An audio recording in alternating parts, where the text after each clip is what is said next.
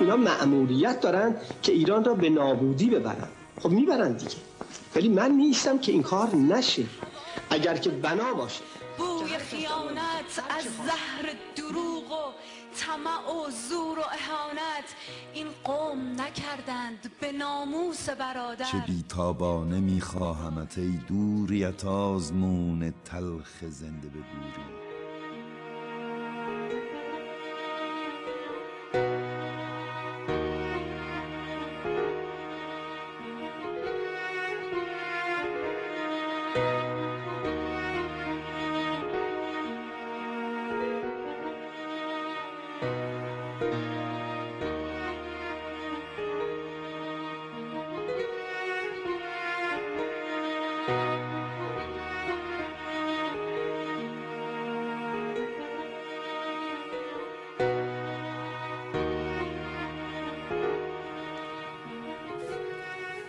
من با صدای روشن تو در چارسوی کودکیم از پشت ششدری ها شبهای خوب ماه مبارک مهتاب را تماشا کرد.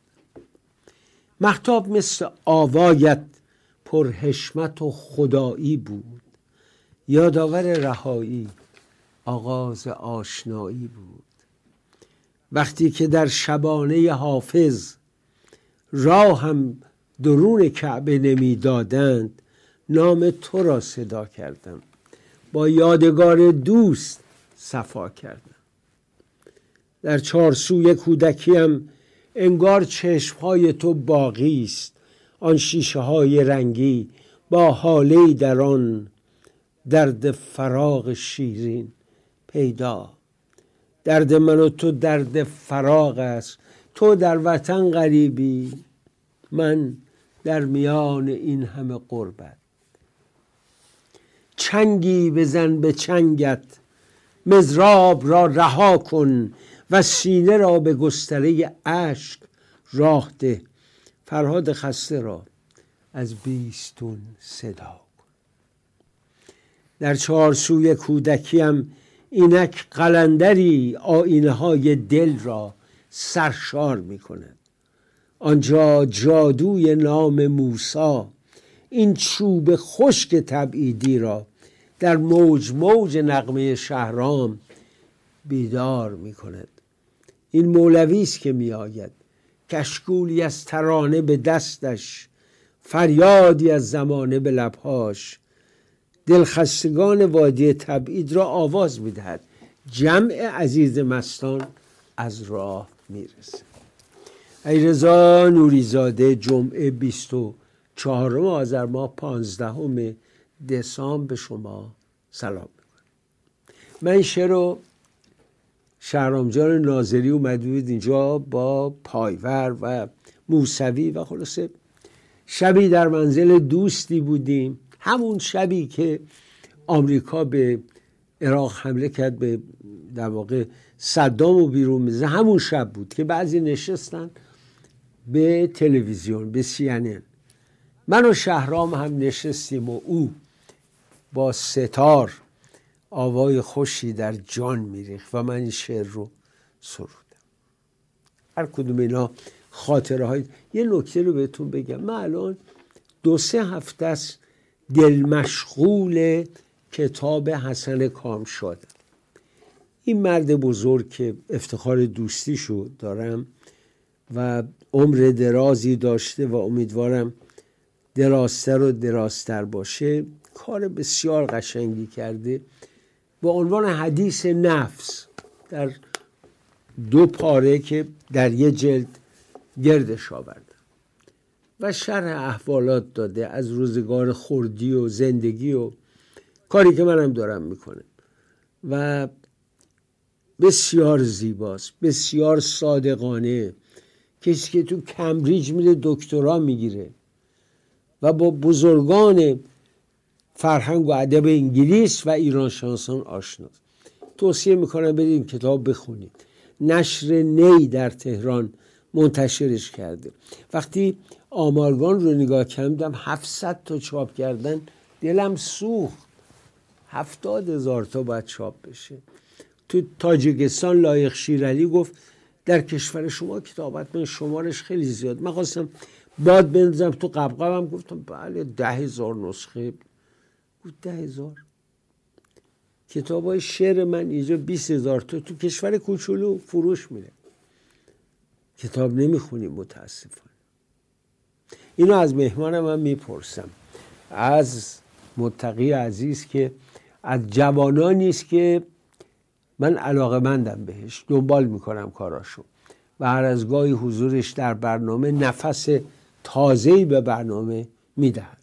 درود بر تو عزیزم. درود بر شما جناب آقای نوری زاده، آدینه شما و همه بینندگان محترم ایران فردا به خیر باشه. خیلی ممنونم که افتخار دادید منو دعوت کردید برنامه‌تون. امیدوارم که بتونیم برنامه بسیار خوبی رو برای بینندگان ایران فردا فراهم کنیم. خب من سوالی در واقع کردم، پاسخ تو چیست در واقع نسل شما؟ یه مقدار پیچیده است. ما دو تا بحث داریم، بحث مطالعه داریم و بحث کتابخونی که در ایران یه مقدار با هم متفاوته. یعنی یه بخشی از مطالعه مردم به صورت مطالعه اینترنتی در اومده. حالا از خوب حادثه یا بد حادثه خیلی بیشتر ترجیح میدن که تو صفحه موبایلشون بخونن، صفحه آیپادشون بخونن، یا اینکه به صورت آدیو بوک یه نفر کتابو بخونه و اینا در طول ترافیک و غیره بتونن اون رو گوش کنن. یه دلیل دیگه هم اینه که وضعیت اقتصادی تو ایران به قدری خرابه که معمولاً برای خیلی موارد اساسی و مهم زندگی بعضاً بودجهش وجود نداره. بر همین به این صورت انجام میشه که کتاب یا یک نفر اسکن میکنه به صورت PDF و غیره میذاره، یا یک نفر کتاب رو بازخوانی میکنه و بقیه سعی میکنن اون رو دانلود کنن و استفاده کنن. در بحث شعر یکی از اتفاقاتی که وجود داره، ما تعداد آدم‌هایی که شعر میگن در کشورمون بیشتر از کسایی هستش که شعر میخونن. درسته. اینم یه اتفاقی، گرچه که اگر آدم بخواد شاعر خوبی باشه واقعا باید سعی کنه همیشه شعرهای مختلف رو بخونه، ولی ما شاعر بسیار زیاد داریم، شاعرای درست رو میگن. وگرنه ما یه سری کسای دیگه هم داریم که حالا دستشون تو جیبشونه یه چیزهایی رو به نام شعر چاپ میکنن بعضن و چون حالا بازیگر هستن یا بودن ممکنه فروشی هم داشته باشه، ولی ما نازنینان شاعر زیادی رو داریم، انجمن‌های ادبی شعر بسیار زیادی وجود داره. من اتفاقا این شعری که الان شما خوندید خیلی به دل من نشست، نه به خاطر اینکه اسم من داخلش بود، به خاطر اینکه این سبک شعری که من خیلی میپسندم، خیلی نه شعر سپیده، نه شعر قصیده و مثنوی و غزل، از واژگان امروزی استفاده میشه، برای همین حرفای امروزی در داخلش میتونه گفته بشه. خیلی از عزیزانی که در ایران هستن هم به همین سو شعر رو میپسندن و کار میکنن. امیدوارم یه روزی بشه که ایران آزاد بشه. آقای نوری زاده بشینیم در مورد ادبیات صحبت کنیم. حتما. من همیشه توی این 60 سالی که شاید هم بیشتر شعر میگم، هیچ وقت من وزن رو رها نکردم.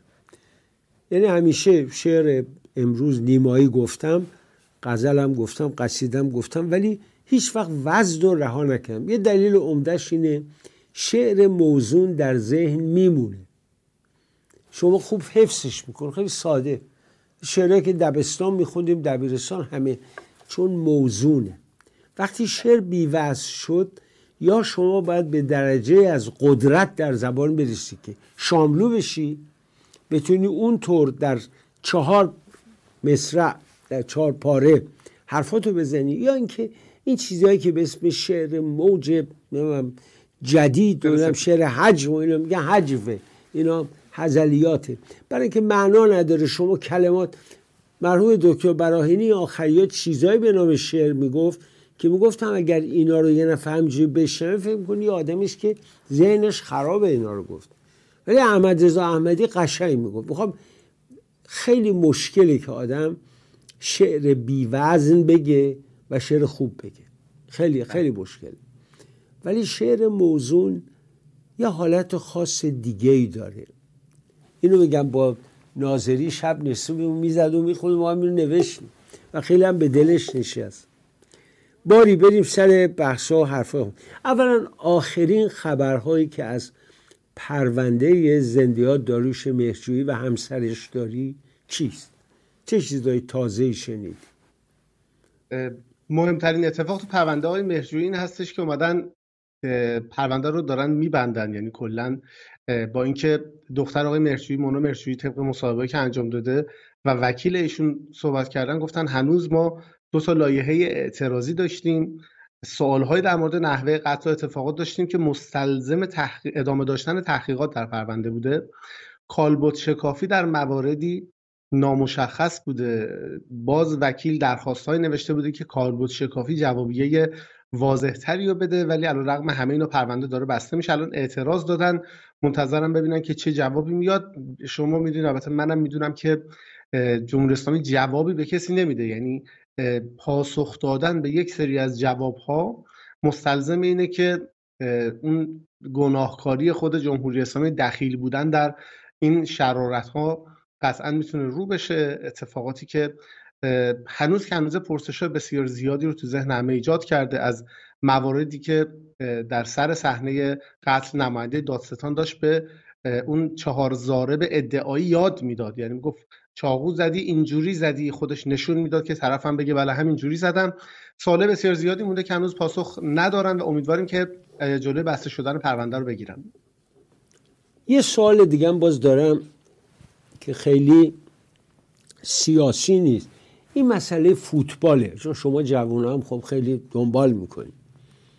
چه بساطی در این باشگاه ها داره رخ میده؟ حالا غیر این که پاسدارا اومدن گرفتن و اینا، ولی وقتی پرسپولیسی که امید ملت یا استقلال اینجوری در برابر تیمای عربی زبون و ذلیل میشه، چه خبره اونجا؟ چی فقط پوله؟ فقط دنبال پولن اینا؟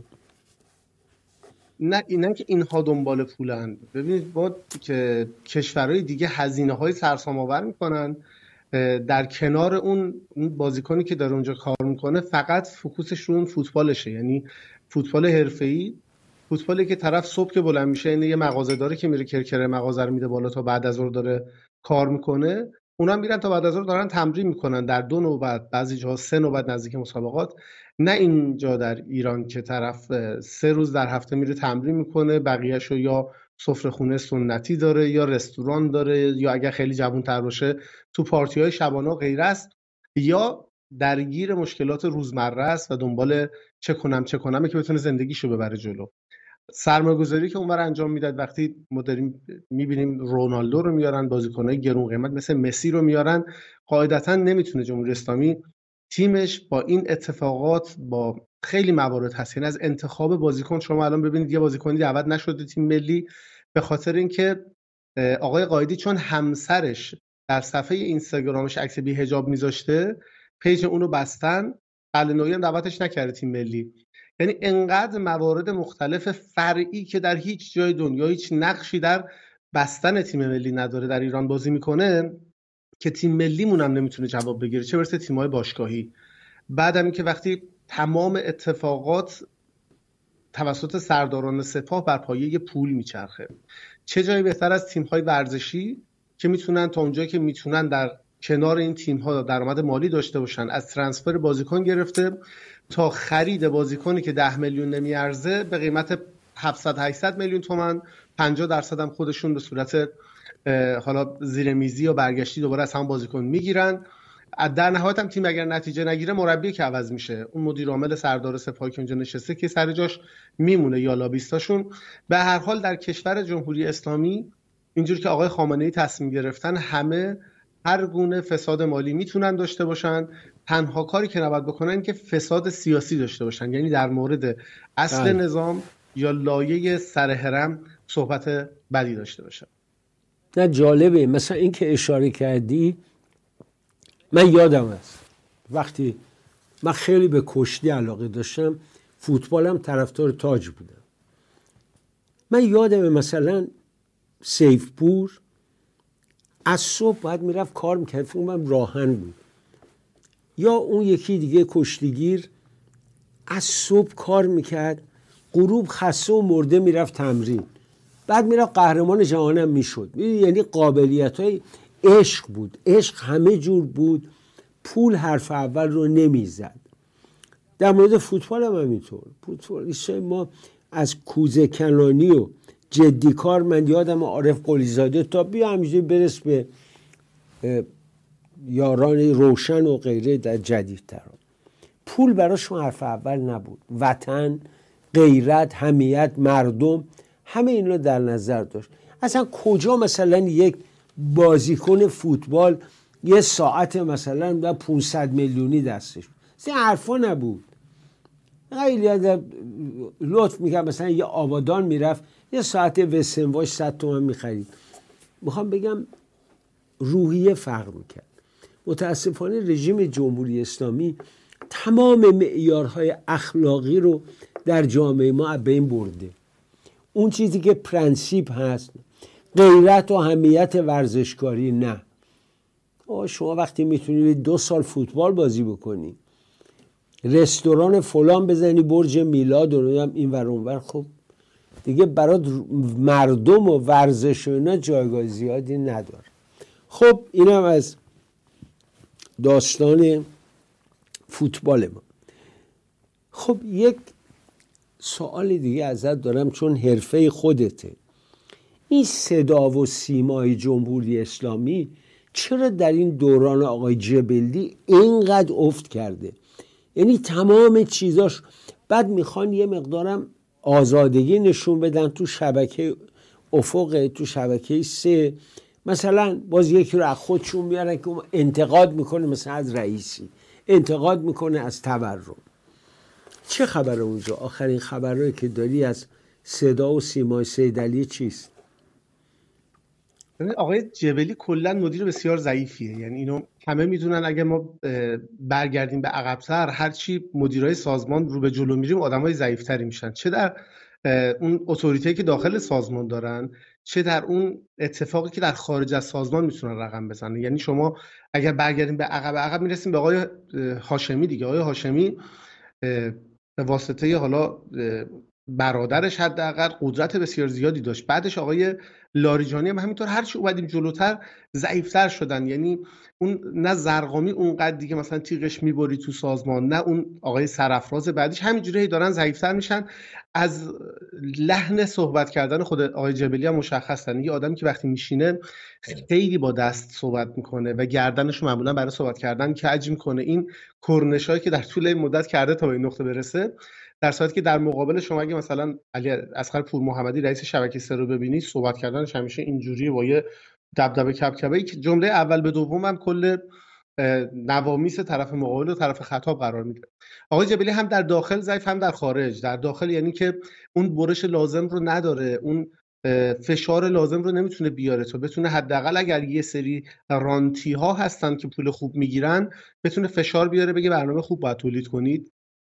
نه در بیرون آنچنان قدرتی داره که اگر لایه درای خور باز بکنه و آزادی بده، بتونه جلوی بیرون سازمان وایسه و گردنی بگیره بالا و بگه من اجازه دادم و باید اینجوری باشه. و این شرایط رو برای صدا و سیما خیلی سخت کرده. در صورتی که مثلا در شبکه 3 موردی این اتفاق به خاطر پور محمدی پیش می اومد. یعنی مواقعی بود، من یادم مسابقات جام جهانی بودش در تابستون و خیلی از مردم بدون تیشرت مردان نشسته بودن، زنها هم معمولا حالا لباسای تاپ و غیره پوشیده بودن.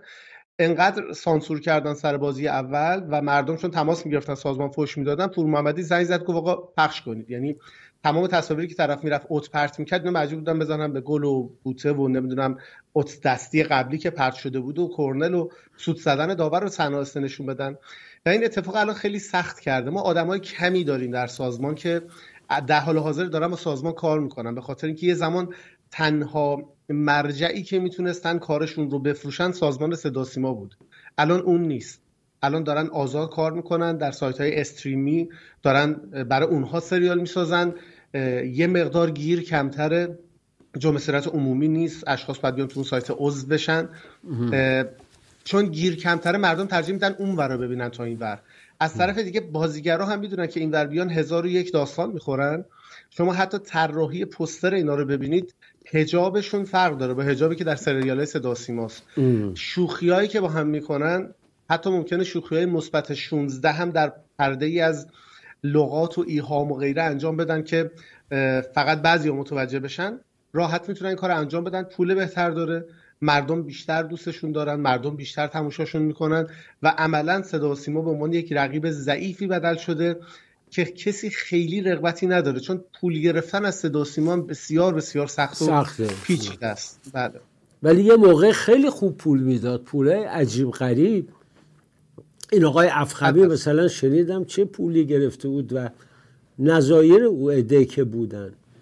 ولی خب دیگه اونایی که عزیزن، اونایی که خیلی نزدیکن، اینا معمولا اینجوری هن که میتونن پروژه، مخصوصا پروژه های دینی یا پروژه های دفاع مقدس، اینا میتونه، حتی من شاهد بودم در یکی از این پروژه ها از نزدیک، بشارت منجی وقتی برای سریال زندگی نامه حضرت عیسی می ساختن که نادر طالب زاده اون موقع کارگردانی میکرد، 2 بار 3 بار وسط پروژه دوباره بودجه رو تمدید کردن. یه چیز عجیب و غریب. اون زمان مثلا 3 میلیارد بودجه بود، بعد وسط فیلم برداری تموم شد 3 میلیارد دیگه هم گرفتن، میرفتن لابی میکردن، یه سری توضیحات میدادن. برای همینه که این کارگردانا معمولا یه دونه 2 تا کار میبندن دیگه نمیبندن. به روز افخمی وایساده بازیگر فرزند آفتاب یا فرزند خورشید که نشه آیت الله خمینی بزرگ بشه تا سکانس‌های بزرگ شدنش رو بگیره. شما کدوم کارگردانی 10 سال 15 سال میشینه تا بازیگرش سنش بره بالا تا دوباره بره ادامه فیلم برداری انجام بده؟ ولی اینا بسیار محدود و معدودن و اینها اتفاقا جنس کارهایی هستش که مردم به اون صورت تماشا نمی‌کنن. دوره تماشا کردن مختار بعد از 20 بار بازگشته. نه ولی حرف جالب میده این که 2 تا سریال یا فیلم درست میکنه دیگه میره میخوابه، میره کمپانی خارج میزنه، کانادا میره، آقازادهش اونجاست. خیلی جالب برای من این نوع. من هیچ وقت این موضع گیری زشت افخمی رو در خانه این بزرگوار مهرجویی از یاد نمیبرم. بسیار زشت و توهین‌آمیز بود و این نشون داد دیگه حتی بعضی از اینا که معروفن به نوکری رژیم مثل آقای ارجمند، اینا هم یه مقدار گاهی ملاحظه میکنن، چون بالاخره هنرپیشه رو کارگردان اون اودینس تماشاچی که نگه میداره. وقتی تماشاچی پشت کرد و تماشاچی احترام گذاشت به هنرمندی که جلوی زورگویی رژیم میسته، این باید برای اونا درس عبرتی باشه. محتاج حقارت است دیگر، کاریش نمیشه کرد. خب عزیزم، حالا برای شما جوانان، نسل جوان، داستان فلسطین به گونه دیگری رقم میخوره. برای نسل ما خیلی فرق کرد. ما همه طرفدار فلسطین بودیم. روزی که اسرائیل با ایران مسابقه داد و قلیچخانی گل زد، تهران یک کارناوال بزرگ را افتاد. چه خبر شد؟ میخوام بگم یه حالتی در نسل ما شاید باید این زهرابه انقلاب رو میچشیدیم تا معناشو بدونیم باری، ولی این نسل شما جور دیگه‌ای برخورد کرد. این برای من جالبه. در تمام دنیا تظاهرات طرفدار حماس، حتی تو لندن، واشنگتن، نیویورک، همه جا بود. اما در ایران رژیم نتونست حتی یه تظاهرات ساختگی معنیدار درست کنه. یه تظاهراتی که مثلا 500,000 نفر توش بیان و اقلن 50,000 نفرشون حقیقی باشن، ساندیس و ساندویچ و نمیدونم اتوبوس و پول نباشه. چرا نسل جوان ما اینجور پشت کرد به آنچه که در گذشته مقدس نامیده میشه؟ آقای نوری زاده، بحث فلسطین خالی نیست. بحث سر اینه که یک پکیجی به مردم ما داده شده بود تحت عنوان دین و علیرغم اینکه اون زمان هم معدود روشنفکران دینی بودن که سعی می‌کردن در مورد موارد سوال بپرسن محترمانه، اون زمان مردم چشم بسته خیلی از موارد قبول می‌کردن. میگفتن آقا فلسطین، اسرائیل یهودیان، اینا مسلمانن، اینا مظلومن. کسی اصلا دنبال نه تاریخچش میرفت نه بررسی میرفت. با اومدن موج جدید اطلاعات و این اتفاقاتی که یواش یواش در فضای مجازی اومد و مردم تونستن تصاویر رو ببینن، تونستن خودشون راستی آزماییشون رو ببینن آقای مطالعه که گفته میشه چند درصدش درسته، چقدرش غلطه. این تونست تفکر مردم رو عوض کنه. مضاف بر این که مردم به این نتیجه رسیدن در این 44-5 ساله هر آنچه که نظام ازش تعریف میکنه قطعا دروغه و هر آن چیزی که نظام تکذیب کنه قطعا درسته. اینو در بحبوحه زمانی مختلف تونستن این رو راستی آزماییشو ببینن، جواب داده و واقعا هم همین بوده. از هر کسی که تعریف شده بدتر از بقیه بوده. شما از دوره احمدی نژاد نگاه کنید، الان این همه میگن اختلاس شده، چای دبش و غیره، هنوز به 1/5 اختلاس‌های زمان احمدی نژاد نرسیده، هنوز جمعش به اندازه یه دکل نفتی نرسیده. اون کسی که نظام مستقیما تعریف کرد. الان دوباره همین داستان رو سر رئیسی داریم و این اتفاقایی که پشت هم داره انجام میشه مردم رو به این باور رسیده که این نظام هیچ مورد تعریفی نداره و از هر چیزی که تعریف میکنه باید به شک کرد. با توجه به اینکه حالا دیگه تصاویر و غیره هم اومده و ما چه تصویری از این دردناکتره که نگاه میکنیم میبینیم هر یک موشکی که داره غزه شلیک میکنه، هر یک گلوله‌ای که داره میزنه از پول اون مدرسه ساخته نشده مناطق محروم سیستان و بلوچستانه، از اون پروژه های انجام نشده برای تأمین آب مردم خوزستانه که داره شلیک میشه. این باعث نفرت میشه و با توجه به اینکه مردم ایران تصمیمشونه که طرف درست تاریخ وایسن، حداقل میدونم خیلیشون تصمیم گرفتن تو این مورد دخالت نکنن، کاری که بسیاری از دولت‌ها مدت‌ها انجام میدن. نهایتاً ابراز نگرانی میکنن. فقط جمهوری اسلامی بود که هرچه داشت خرج میکرد. اینم البته بگم این فقط در ایران نیست، در امارات هم تظاهراتی ندید، در خیلی از کشورهای عربی هم ندید. مردم چشمشون بازتر شده. کاملا. اجازه بده درنگ کوتاهی کنیم. امروز تولد منوچهر جان چشم آذره.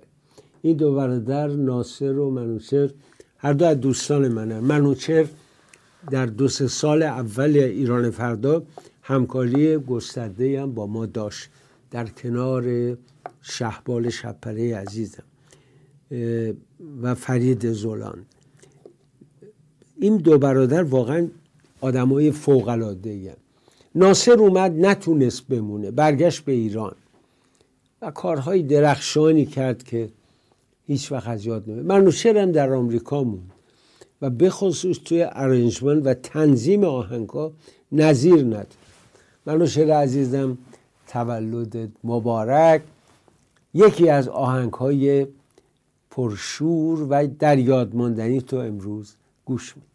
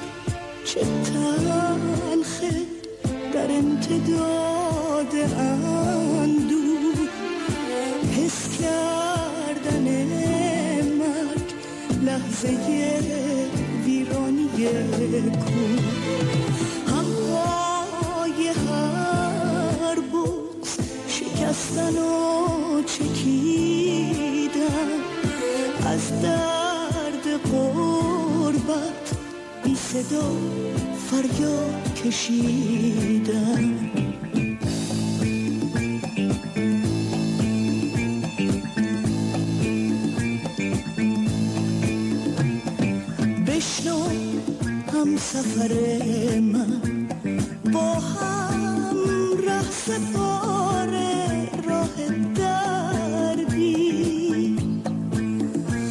با هم لحظه ها را گریه کردی.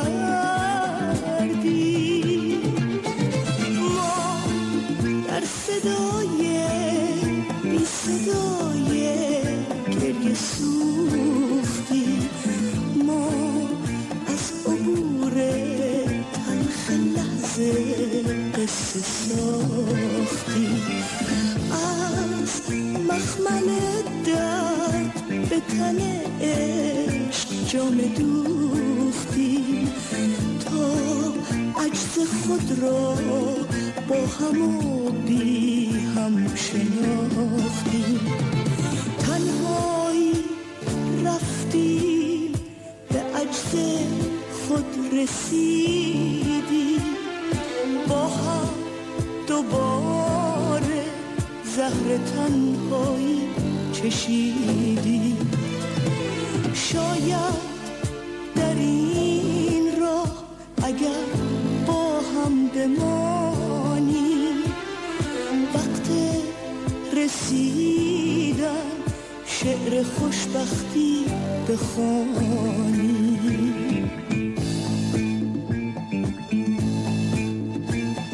با درود دوباره و شعر اردلان سرفراز عزیز، مسعود اسداللهی طلاق رو شروع کرد و سریال شو، اینم آهنگش بود. چقدر گرفت، هم سریال هم آهنگ و هم شعر و هم کار چشمازر. من فقط میبینم جای خالی این عزیزانم جای پرشدنی نیست. واقعا نمیشه گفت اینا جاشون میشه پر کرد. رفتن، وقتی رفتن خاطره میماند. و این دفعه که رفتم لس آنجلس بعضی از دوستان نبودن. افسوس خوردم که یکان یکان از قطار پیاده میشویم. از یادمون نبرید. خب بریم پیش آقای فرهاد خان. بگو ببینم دوست من، در احوالات وطن، اوضاع اخبار که نگاه میکنی، انتخابات آینده رو چجوری میبینی؟ انتخابات دیگه اصلا معنا نداره. چیه؟ نه به معنای واقعی که انتخابات اصلا من فکر نمی کنم حتی انتخابات بشه اسمشو گذاشت. دور قبلم نبود. ولی الان جالب، حالا این درگیری‌های داخل نظامی که انجام شده، بخش قبلی فرمایشاتون اشاره کردید به رئیسی که میان در برنامه تلویزیونی ازش انتقاد میکنن. اینا بحث آزادی دادن نیست، بحث یه دعوای بزرگی که داخل نظام افتاده که حتی چایدبش هم جزوش. همین اتفاقات در داخلشون هم بحث خالص سازی نظام و دولت از موقعیتی که داره با توجه به حمایت خامنه‌ای داره استفاده میکنه که همه مخالفای خودش رو هم حتی این وسط علقم کنه. برای همینه که وقتی لایحه بودجه رو میدن، برای اولین بار لایحه بودجه خوانده میشه و میگن این 1400 هزار میلیارد کسری بودجه میاره با این اعداد و ارقام و غیره. و سعی میکنن در جاهای مختلف الان دارن فشار میارن. ببینید رئیسی الان بحث چای دبش اومده، رئیسی میگه ما همه رو بیرون کردیم، اخراج کردیم. قوه قضاییه میگه بیرون کردیم یعنی چی؟ اسامیشون رو بدید ما باید دادگاهیشون کنیم. مگه الکیه؟ شما 60 نفر بیرون کردید، همین یارو این پول خورده، فقط اخراج که نمیشه که باید اسامی بدید اینا بیان دادگاهی بشن. تا حالا همیشه نزدیک انتخابات این اتفاقات افتاده و الان هم همون داستانه. الان قوه قضاییه به رئیس جمهور مملکت داره میگه اسامی متخلفا رو بده تا ما دادگاهی کنیم، گرچه که ته این داستان به جای خاصی نخواهد رسید، چون اگر گوشت هم بخورن استخون هم دیگه رو دور نمیریزن. به یه جایی میرسه قدر مسلم از همدیگه میتونن امتیازات لازم رو بگیرن، بعد میگن آقا پول پیدا شد، ما فکر میکردیم اینجوری شده. کماکان کلم گفتن اول باید ببینیم تخلف بوده، اشتباه بوده یا نه پول خورده شد. آخرام میگن نه اشتباه بوده، پول سر جاشه. مردم ایران، نه کلا مردم ایران، کلی بخوام بگم، اون کسی که برای مردم عزیزه، اون کسیه که مردم به دنبالش حرکت میکنن، به خاطرش در انتخابات شرکت میکنن. حالا این شخص ممکنه در بازه‌های زمانی مختلف، ممکنه زمانی عزیز باشه، موقع عزیز نباشه. ما انسان‌هایی داشتیم در بازه زمانی مختلف که این اتفاق افتاده. سال 88 میرحسین موسوی عزیز بود، مردم به خاطرش رفتن تو خیابون، گلوله هم خوردن. الان شاید دیگه عزیز نباشه، شاید که نیست. به حال مردم الان خواهان این هستن که از کلیت نظام عبور کنن برن. ولی اگر کسی میخواد دیده بشه، اگر کسی میخواد مردم رو داشته باشه، باید قلبش برای مردم بتپه و برای مردم عزیز باشه. شما از انتخابات پرسیدید، اگر یه نگاهی بکنید ببینید یک پیرمردی که در بازارهای شمال به زبان شمالی ترانه‌های قدیمی رو میخوند، به محض اینکه صفحه اینستاگرامش بسته شد و دستگیر شد، چه جنبشی را افتاد در همه جای ایران، شروع کردن با و جهان، نه فقط ایران، تمام جهان. بله یه دیگه‌ش رو ببینیم، قشنگه، خیلی قشنگه. بله، شروع کردن با ترانه‌های این رقصیدن و خوندن در کل ایران، در حتی ارتش اسرائیل، در آفریقا. و این اتفاقاتیه که مردم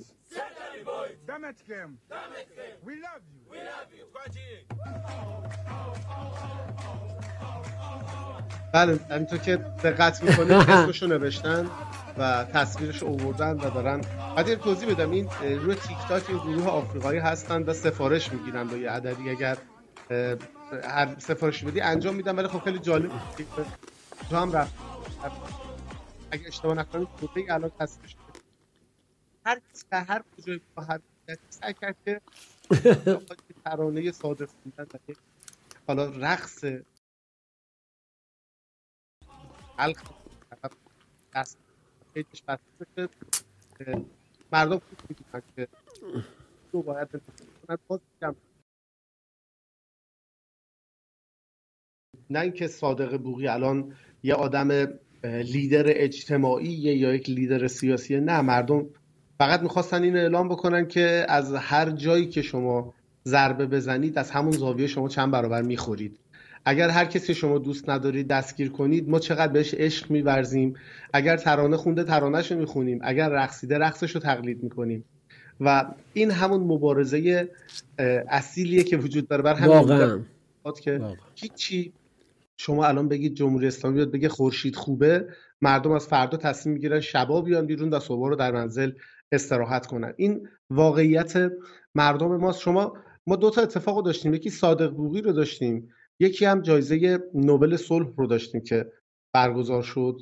شما اگر حتی برید در گوگل ریت های اینا رو ببینید که چقدر کدومش در گوگل جستجو شده، میبینید که با اختلاف زیادی صادق بوقی جلوه، به خاطر اینکه اون طرف داستان برای مردم دستاوردی برای مردم نبوده. شاید برای یک شخص دستاورد بوده، ولی برای مردم به شخصه اینکه یک نفر از داخل بتونه یک جایزه نوبل صلحی رو در خارج بگیره خیلی دستاورد محسوب نمیشد. مضافاً اینکه بازم میگم کی تو دل مردم عزیزتره، اون برای مردم قوی‌تره.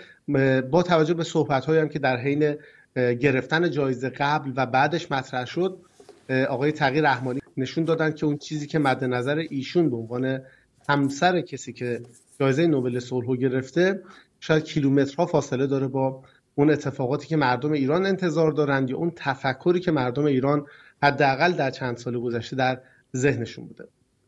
من برای آقای تقی رحمانی احترام بسیار قائلم، اما ایشون نه رهبر یه جامعه است و نه اینکه هنوز دست از اون اندیشه های ملی مذهبی برداشته. آقا جان، ملیت با مذهب در تعارض. مذهب یه امر شخصی است، ملیت یه امر جمعی است. ما ملت ایرانیم با مذاهب مختلف، اهل علی، اهل سنت، یهودی، بهایی، زرتشتی، ادیان مختلف، ولی همه ایرانی هستند. همه ایرانی هستند. فرمایش شما کاملا درسته. بله، و خانم نرگس محمدی و آقای رحمانی به هر حال در یه شرایط خاصی هستند و من معتقدم که همسر خانم محمدی آقای رحمانی معرف افکار همسرشون نیستن.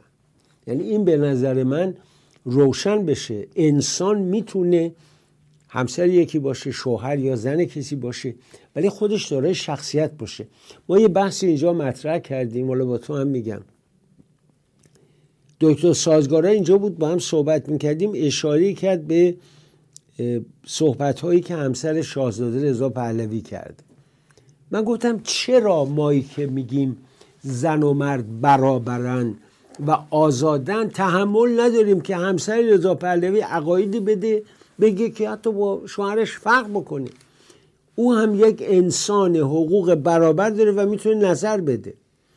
اینو ما هنوز نپذیرفتیم. بنابراین خانم نرگس محمدی تو زندان داره رنج میکشه، بی حجاب به بیمارستان میره و حاضر نیست اون حجاب بر سر بکنه. همسر ایشون هنوز داره نماز شب میخونه و حرفای دیگه میزن. اینا با هم در تعارضه. من اینا رو نمیتونم بپذیرم. من پیش خودم میگم روزی که این دستگاه مربوطه مرحوم رجوی این چارقدار از سر برداشتن، معلوم میشه اینا معتقدن به آزادی زن و مرد. نه اینکه خانم رجوی هر روز لباسای مزون پاریس و غیره رو بپوشه، یه روسری همرنگ هم بندازه، بعد دخترها بدبخت در سنین 60-70 سالگی تو اون اردوگاه با این لچک به چه ریختی اینا رو در آوردن. میگم ما ایرانی‌ها پر از تعارضیم، نمیتونیم واقعا. آقا همسر شاهزاده رضا پهلوی شخصیته، خودش میتونه عقیده‌ای داشته باشه. اینو و الان توی همین موردم که شما میگی صادق. اولا باید توضیح بدم، بحث من سر بحث آقای رحمانی بحث خانم با بحث خانم محمدی فرق داره. بحث اینه که یک نفر ایرانی که رفته روی یک استیج وایساده، من در این مرحله که دارم میگم کار به همسرش ندارم. ایشون در روی استیج بحث درخواست ایرانی‌ها برای تغییر نظام رو یک استراتژی غلط قلمداد میکنه و بحث‌هایی به هم رفت میده که آقا حمله آمریکا به عراق بود، دودش رفت تو چش ایران، در صورتی که اصلا اینجوری نبوده. اگه جمهوری اسلامی اجازه میداد عراق الان شرایطش این نبود، جمهوری اسلامی نذاشت. آفرین. بحث تحریم برجام و اومدن ترامپ بیرون اومدن از برجام رو باز رفت میده به مشکلات ایرانیان. اون موقع که پالت‌های دلار سرازیر شد به کشور، اون موقع چه اتفاقی افتاد؟ چند تا نیروی نیابتی جمهوری اسلامی دقیقاً در همون سال با همون پول تأسیس شد و اتفاقات دیگه. به هر حال همون موقع که دلار هم اومد، دلار 1000 تومان هم ارزون نشدش. یعنی هیچ کدوم از این بدبستون‌های بین‌المللی برای مردم ایران نقشی نداشت. شاید برای بعضیا داشت ولی برای مردم ایران چیزی نداشت. دل خوردگی مردم از اینه که وقتی ایشون میتونه بگه جای کیا خالی بود، به جای اینکه از کسایی بگه که قهرمان شاید بگیم واقعی مردم ایران محسوب میشن، جای فاطمه سپهری خالیه واقعا. سپهری، خانم سهیلا حجاب. من حالا تازه نگفتم آقای منوچهری، خانم شیربیش، حالا بگن چرا داری اینا، چون این دو نفر کاملا بدون هیچ گونه رد و جهت سیاسی ان، نه کسی که بگی من آقا سلطنت طلبم، نه بگی جمهوری خواهم. اینا کسانی که مبارزه کردن بدون اینکه بخوان تبلیغ جناح یا گروه یا بکنن. و میاد حرف از فائزه هاشمی زهرا رهنورد میزنه. چند تا استیج مگه ممکنه پیش بیاد که میکروفون دست یک ایرانی باشه بتونه از مردمش دفاع کنه؟ این یه طرفه. بله. طرف دیگه داستان اینه که این که میان در روی استیج خانم محمدی رو به عنوان رهبر جنبش زن زندگی آزادی معرفی میکنن، تقصیر خانم محمدی نیست. ولی اینکه ایشون در بیانیه اینو تکذیب نمیکنه، این خیلی از فعالان سیاسی ناراحت میکنه. ما رهبر و لیدر نداشتیم. هر کسی اگر میخوایم رهبر یا لیدر بگیم داشتیم، نیکا شاکرمی بوده، سارینا اسماعیل زاده بوده، مجید رضا رهنورد بوده، کسایی که با خونشون وایسادن پای انقلاب و ریخته شدن خون اینها باعث شد که مردم رگ غیرتشون بزنه بیرون و بیان در کف خیابون و زخمی بشن، کشته بدن. این همه زندانیایی که هنوز معلوم نیست کجا هستن. خانم محمدی موقع تو زندان بوده ولی میتونست در یک خط بیانیه، یک توییت بگه اینو بزنن که نه، من هم یک مبارز مثل بقیه بودم و اصلا من شرایط و امکانش نداشتم که رهبر اون جنبش عظیمی باشم در کل دنیا به کف خیابون اومدن. کاملا. آقای نوری زاده اینم بگم، من دیدم خیلی از بچهای خبرنگار وقتی مصاحبه انجام میدن، اولش با این شروع میکنن که دیدگاه‌های من به شبکه‌ای که اونجا کار میکنم ربطی نداره و آقای رحمانی میتونست همین صحبت رو بکنه و یه پیشنهادم دارم، خانم یاسمین پهلوی هم میتونن اینا در ابتدا یا انتهای صحبتاشون بذارن که بگن این نظر شخصی خود منه و اصلا ربطی به شاهزاده رضا پهلوی نداره. من فکر کنم خیلی از بار هجمه هایی که به ایشون میشه هم میتونه حذف بشه. به هر حال ایشون هم یک انسان هم میتونه نظر خاص خودشون رو داشته باشه. بله دقیقاً ایشون دلیل نداره. البته آدم در جای قرار میگیره که به هر حال یه آیکونه، یک اسمی است که مردم بهش نگاه میکنن، مسئولیت سنگین‌تر میشه. بنده توی مهمونی خصوصی که نشستم آنکدوتم میگم، شعر فکاهی هم میخونم، ولی پای دوربین که نشستم یه مبانی رو باید رعایت کنم. درسته خانم یاسمین پهلوی هم به اعتقاد من نقطه نظری داشته. یه زنی است همسرش مورد تایید چو بخش بزرگی از ملت، دلش میخواد اظهار نظری بکنه، اشکال نداره. ولی این که شما میگید من معرف خودم هستم، این خیلی خوبه که آدم واقعا بگه من به دلیل وابستگی و جایگاه فامیلی یا موقعیت شغلیم یا سیاسیم به عنوان یه آدم دارم حرفمو میزنم، به عنوان یه ایرانی که به آزادی اعتقاد داره. بله نه، بسیار به نظر من چیز خوبی است که باید ما ممارست کنیم. ما تمرین دموکراسی نکردیم، 44 سال تو خارجیم، هنوز طرف بیعتی که با استالین کرده سر جاش باقی، کاری هم نمیشه کرد، همونجا مونده. خب عزیزم، از قضیه گفتیم، از انتخابات گفتیم، اوضاع بچه‌های مطبوعات رو بگو، بچه‌های رسانه. آقای نوری زاده، ما خیلی مطبوعات دیگه در داخل کشور نداریم، یعنی به معنای واقعی ما دیگه چیزی به نام خبرنگار بخش سیاسی یا اجتماعی نداریم، چون در هر دو قالب اگر بنویسن داستاندار میشه. بیشتر ما الان کسی که بخوام بگیم خبرنگار بیشتر ورزشیه. خیلی از مواردی که در کشور انجام میشه معمولا خود وزارت امور خارجه فکسی میفرسته، یک بیانیه میده، اونها باید با کلمات بازی کنن و این 4 خط رو تبدیل به حالا یه نیم صفحه بکنن با اتفاقات گذشته و آینده و غیره که یه خبری از توش در بیاد. وگرنه وضعیت بسیار، حتی در بعضی مواقع میتونیم بگیم فکاهی جمهوری اسلامی در شرایط فعلی داره طوری رفتار میکنه که هر جوری در موردش حتی تعریفش هم بکنن میتونه واسه دستگیری بشه، چون انقدر چیز تعریفی نداره. شما دقت کنید، رئیسی میخواست بره ترکیه، این همه تبلیغات کردن که بعد از اون دیدار کشورهای حوزه خلیج فارس و مسلمان قرار بود رئیسی بره ترکیه، یک روز قبل از رفتن آقای اردوغان میاد و این مسافرت کنسل میکنه، میگن که آقای اردوغان گفته فعلا امکان دیدار ندارم. رسانه‌های مختلف میان همه اینو میزنن که توسط آقای اردوغان کنسل شده. وزارت امور خارجه ایران میاد خبر میزنه که بله آقای اردوغان جلسه بسیار مهمی داشته در شورای امنیت سازمان ملل و غیره، در صورتی که آقای اردوغان اون جلسه رو کنسل کرد تا با رئیس جمهور مالدیو دیدار داشته باشه. در رئیس جمهور مالدیو داریم در مورد مالدیوی صحبت میکنیم که کشورش رو روی گوگل مپ نمیشه خیلی پیدا کرد به خاطر اینکه جزیره‌های کوچیک، درسته، کل جمعیتش 590,297 نفره، کل جمعیت مالدیو، اون سرشماری که سال 2022 شده، با یک کشور 80 میلیونی اینا انقدر تفاوت وجود داره. کشور همسایه، کشور با سابقه تاریخی و نمیدونم. الان آقای زیدآبادی اومده لو داده قضیه چی بوده. آقای اردوغان اگر دقت کنید تو بازه زمانی از 7 اکتبر به این ور هر موقع در مورد غزه صحبت شده سخت‌ترین تهدیدها رو انجام داده، بیشترین داد و هوارا رو کرده، این همه جمعیت رو میکشونه میاره در فرودگاه آتاتورک که آره ما اگه اراده کنیم یه روز صبح هممون با هم میریم اسرائیل رو فتح میکنیم. متوجه شدن آقا همه این حرف‌ها و گفتمان‌ها همش یک شوی سیاسی برای اون حالا تندروهای داخلی ترکیه، مسلمان‌های تندرو ترکیه بوده. اردوغان متوجه شده که هدف سفر رئیسی به ترکیه درخواست از ترکیه برای قطع رابطه سیاسی و اقتصادی با اسرائیل و چون اردوغان نمیخواست این کار انجام بده ترجیح داده سفر رو کنسل کنه. بعدم این سفر هیچ موقع انجام نشد، یعنی بعداً گفتگوی تلفنی انجام شد ولی دعوت مجددی نکرد که رئیسی دوباره بره اونجا.